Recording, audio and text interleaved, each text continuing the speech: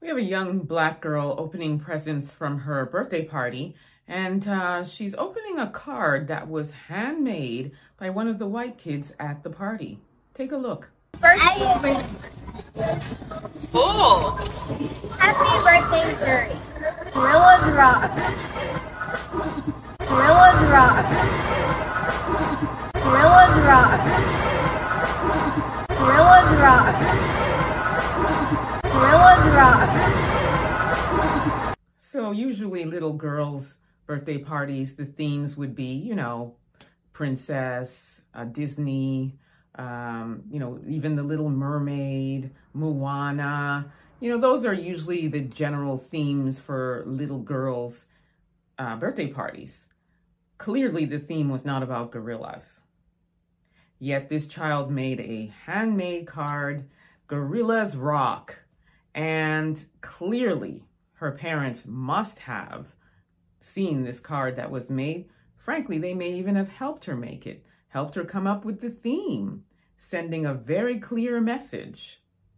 I would have had these racist parents come and pick up their junior racist child in the making, and out of my house you go.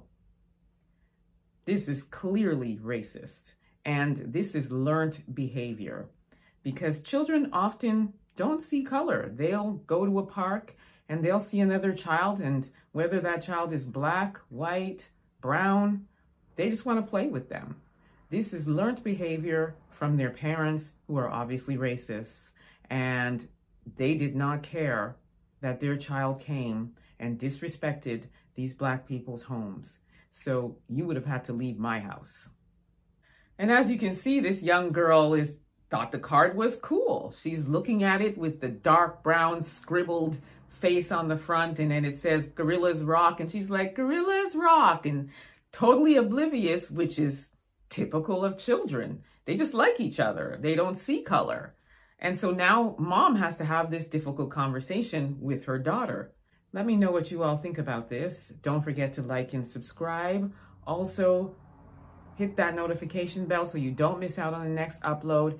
And also subscribe to my YouTube channel, EA Public Relations, where I report on Black-owned businesses and events in the Niagara region and across Ontario.